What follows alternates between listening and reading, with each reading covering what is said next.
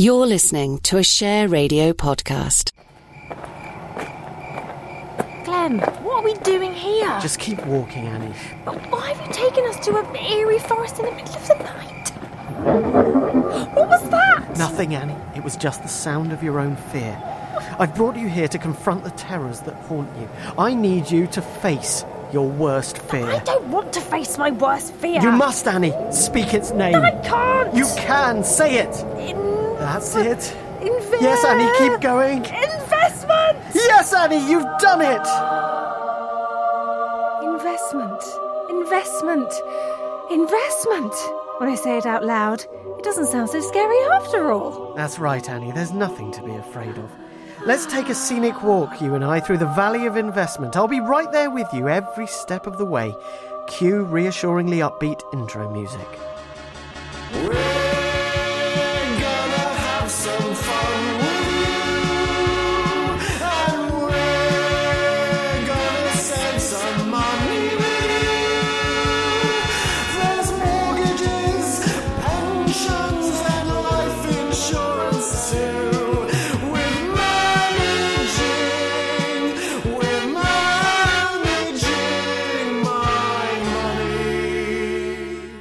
Hello and welcome to episode 10 of Managing My Money. So far in this series of radio programmes that doubles as an open university course, we have played it safe. Safe as houses. Yep, tell that to anyone who's been caught up in a property crash, Annie. We've actually been safer than houses. Yes, we've been all about the saving and the watching of the pennies. Caution is our watchword. But saving isn't always as safe as it appears to be. Remember how we talked about what inflation can do to your savings? Yeah, so regardless of an amazing interest rate on your savings, if inflation bites and goes up, you've had it. Yep, if inflation's higher than your interest, then your savings are being eaten away. So even though people think that saving is a bit like this, and investment is like this, in fact, if you do it right, investment can be like this. And when inflation's high, saving can be like this.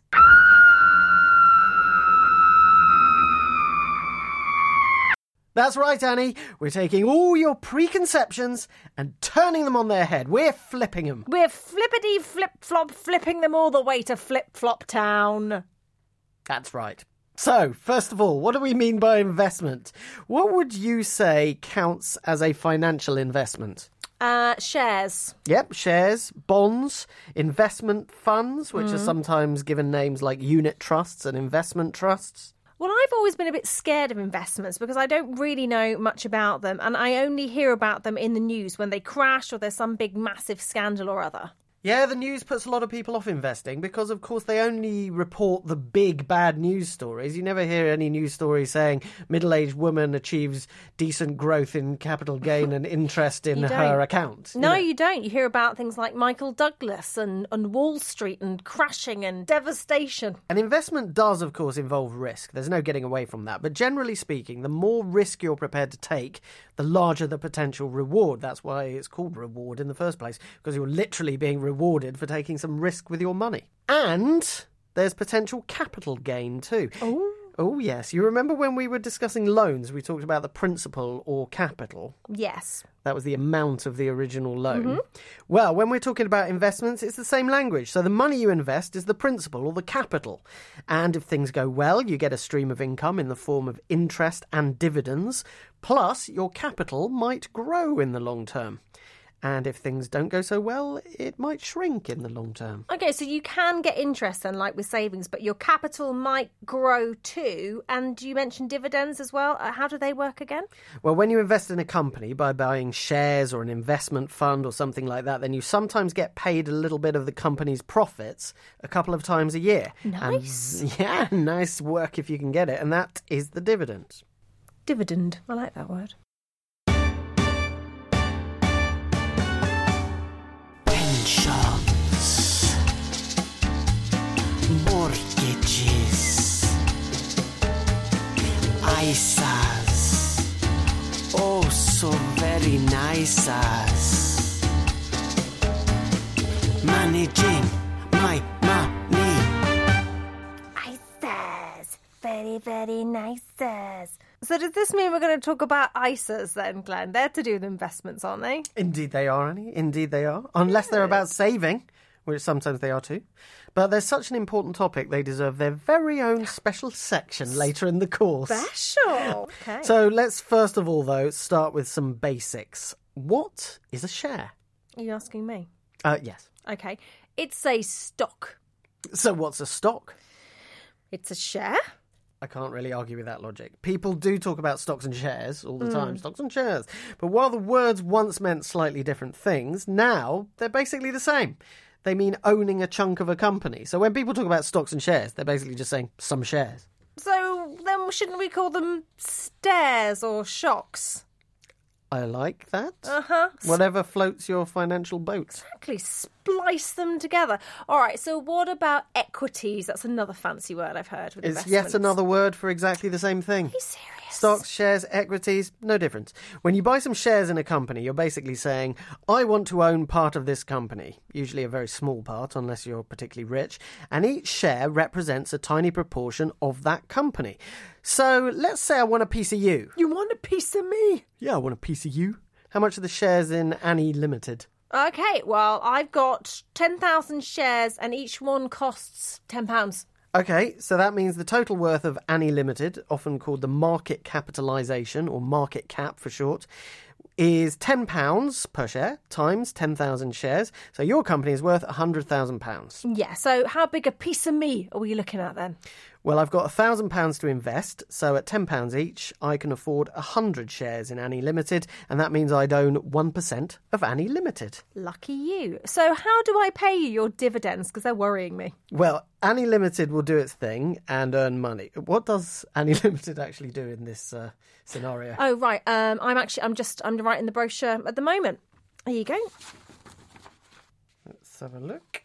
Annie Limited is an innovative startup venture aimed at the packaging and logistics market. We harness natural elements and utilise them to expedite safe deliveries. What does that mean then? Right, so you know those bubbles you get in bubble wrap? Well, I sell the air that goes into those bubbles. Genius, huh? Okay. Well, twice a year you count up all your profits and you decide how much of it to reinvest in growing your business.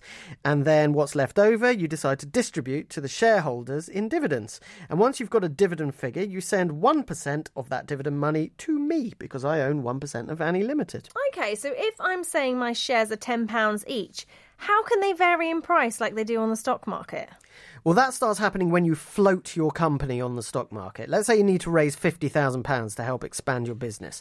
Now, you estimated your company's worth £100,000, right? And you want £50,000. Yeah. You can either try and borrow that money from the bank, or you can sell half of your company to raise that £50,000.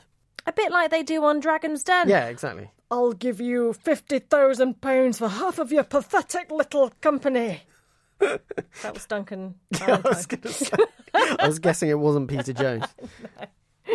So you could sell it privately to some rich capitalists, or you could float your company on the stock market. Oh, man. So how do I go about doing that? It sounds so difficult. Oh, it's not difficult. You just set the price per share. You said £10 each, right? Yes. Then you tell the big banks and the general public about it and see if they're willing to buy your shares. And if you've set the price about right, then they say, OK, and you sell those shares, you get the money. Your company will then change its name to Annie PLC, which means Public Limited Company.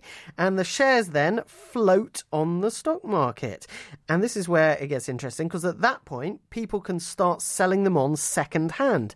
The stock market is basically a second-hand market, like an eBay for shares. Oh, wow. Okay. Yeah, people can buy and sell those shares freely at whatever price that they all decide is fair, and the price goes up and down depending on whether people think your company's worth more or less than it used to be. Well, that all sounds like a pretty easy way for Annie PLC to get some cash in. Well, it can be, but obviously you're selling off half your company, which means you're also selling the rights to half of your future profits. Oh, yeah. Now, do you know who's been buying up lots of your shares? No, who? The pennies, that's who. Oh, no. Why do I get the feeling this is not going to end well? The pennies. Who wants to be a millionaire? I do. Oh, hello, dear. I'm back from the shops now. We're going to have iguana escalopes tonight. Iguana escalopes? You gotta be joking. What were you thinking, Carol? Oh, I'm sorry, dear. I thought you'd like them. You know me tummy can only tolerate gecko escalopes or Bab's chameleon at a stretch, but iguana, if it's not pickled or in a curry, I'm not interested, Carol. Well, you're getting awfully picky lately, Arthur. I suppose you're still feeling smug about your windfall from those shares in Annie PLC. Well, a gain of 200% in 2 weeks is hardly to be sniffed at, Carol. And you said it was a mistake to put all of our life savings into this high-risk, unproven venture. Well, so how are the shares doing today, then? Well, I'm just checking now. Hang on, this can't be right. What is it, Arthur? Shove over. Oh, no! Annie PLC's gone bankrupt. The company's finished. Well, how can that be? They were doing so well. Well, it says here that the bubble wrap factories worked out that they didn't need to buy air for their bubbles from Annie PLC anymore. So where are they getting their air from now? From the air, it says here. They're just taking their air out of the air. But hasn't Annie PLC got some kind of patent or copyright over the air or something? I really don't think people should just be getting their air for free like that. It doesn't seem right. No, it doesn't seem right, does it, Arthur? I'm not sure we should let you have your air for free either. Perhaps we should deprive you of your air. What are you doing, Carol? Get away from me. Oh, no, but Arthur, we can't have you enjoying all that lovely air for free now, can we? Just come Carol, here. Come here. Stop it. I'm getting out of here. Now there's an idea. A business that helps wives charge their husbands for the air they breathe. I'll call it Carol PLC. Oh dear, so Annie PLC's gone bust? Yeah, sorry about that. I thought you were onto a winner, but you never can tell. Okay, well, say I wanted to buy some shares in Sainsbury's or BP or some other big company. How on earth would I go about doing that? Right, well, you basically contact a stockbroker and set up an account, and that's very easy to do online these days. Most of the big banks have their own broking arm. Broken arm? That doesn't sound good. No, Annie. Broking arm, not broken arm. You. Well, as well as the banks, there are lots of independent firms who are doing the same thing too. Most of them charge similar prices for you just buying some shares online. You'll hear it referred to as placing a trade. You know that phrase? Yeah, to buy or sell some shares, and it usually costs between £10 and £15 per trade. And does it matter how many shares I buy in one go? Not usually. So if you only want to buy £100 worth of shares, you'll still be paying the £10. So that's 10% commission or more. Whereas if you bought £1,000 worth, the £10 commission is only 1% of your purchase. So it's really not very economical to buy small amounts of shares at a time. So who takes the commission from this then? The stockbroker takes that, and for most shares you'll also have to pay 0.5% in stamp duty to the government. Ooh, I was wondering when the tax woman would turn up again. Yep, she's got to get hers. Yeah. But they recently changed the tax so that you don't have to pay it when you buy shares in many smaller companies to try and encourage you to support growing businesses. And also, you only pay it when you buy some shares, not when you sell them. Okay, so you're giving me the lowdown on how to buy shares. The next question then, what to buy? Aren't shares a risky proposition? Well, they can be. I, like most seasoned investors, learned the hard way. Hang on, I can feel a song coming on here. Don't sound so enthusiastic. Just play it.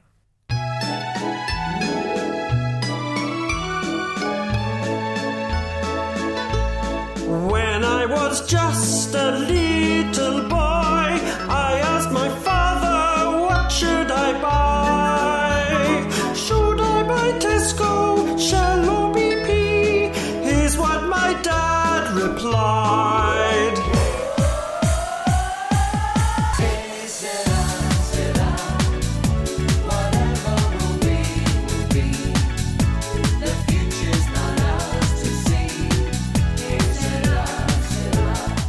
That's what your dad actually said? Yep.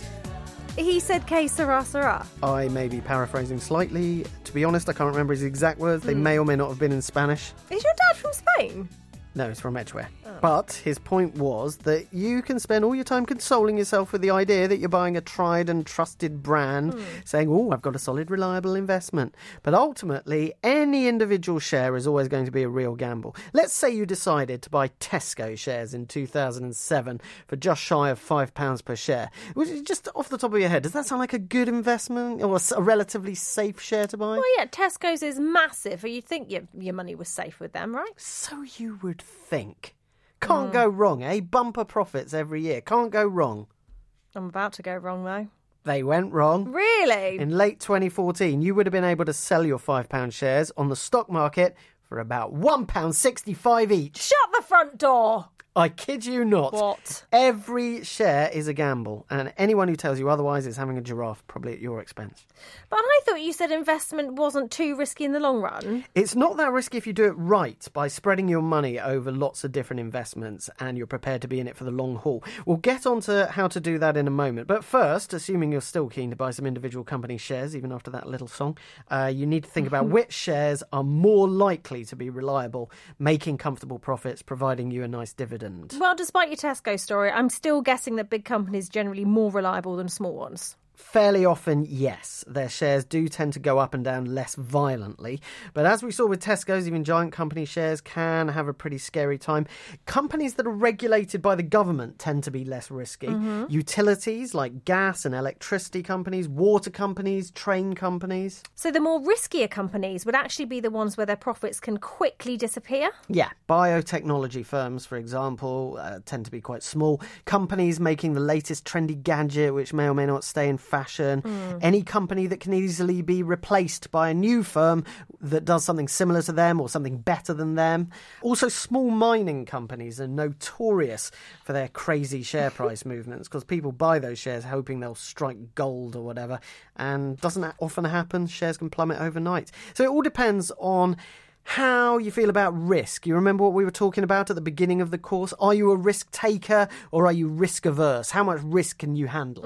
Me, if I'm honest, not a lot. And you probably want to avoid those little miners. I will. Managing my money, managing my money, managing my money, managing my money, managing my money, managing my money, managing my money, my money. Bonds are a way for ordinary people to lend money to companies or governments. Ding, ding, ding, ding. Typically, the bond will be sold by the company at a particular price with a promise to pay a certain percentage of that price as interest every year, all the way up until what they call the maturity date, which might be only a year away or it can be decades away. And that's when they pay the lender back the face value of the bond.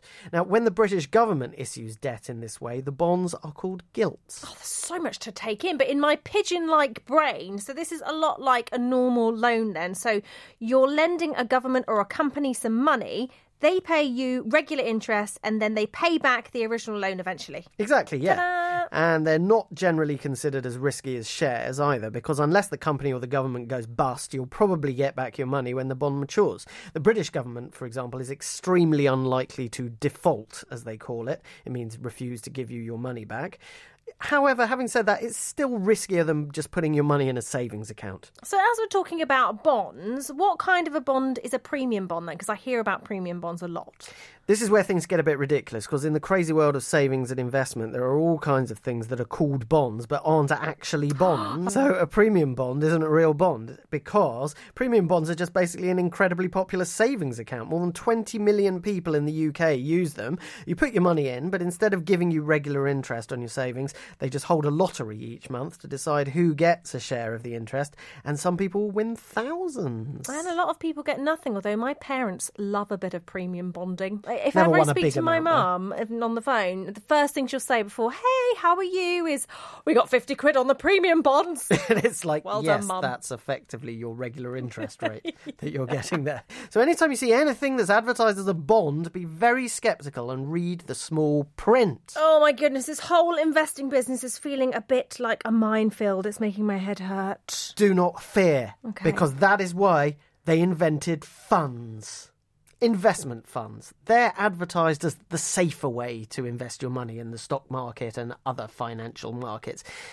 Not always safer, but a lot of the time they are, and that's because you're handing your money over to an expert, a fund manager. Do you pay for that privilege, though? Oh, yes, there are always the charges. There's always a catch. But what they do is they try and diversify your money. So even if you're only investing a very small amount of money, it will go into the fund manager's enormous pot, often comprising billions of pounds of other people's invested money. And then they just spread it across a whole load of different investments, lots of different shares, lots of bonds, gilts, all kinds of things. So it takes away some of the risk because the chances of all this stuff crashing terribly all at the same time is somewhat lower than the chance of just one share. If you put all your money in just one share instead, that's a big risk, because what if that just goes out of business? Then you lose everything. Whereas if you invest across a whole lot of different things, you've got less chance of losing a big chunk of your money in one go. So really, you put your trust in them to make the most of your money? Exactly.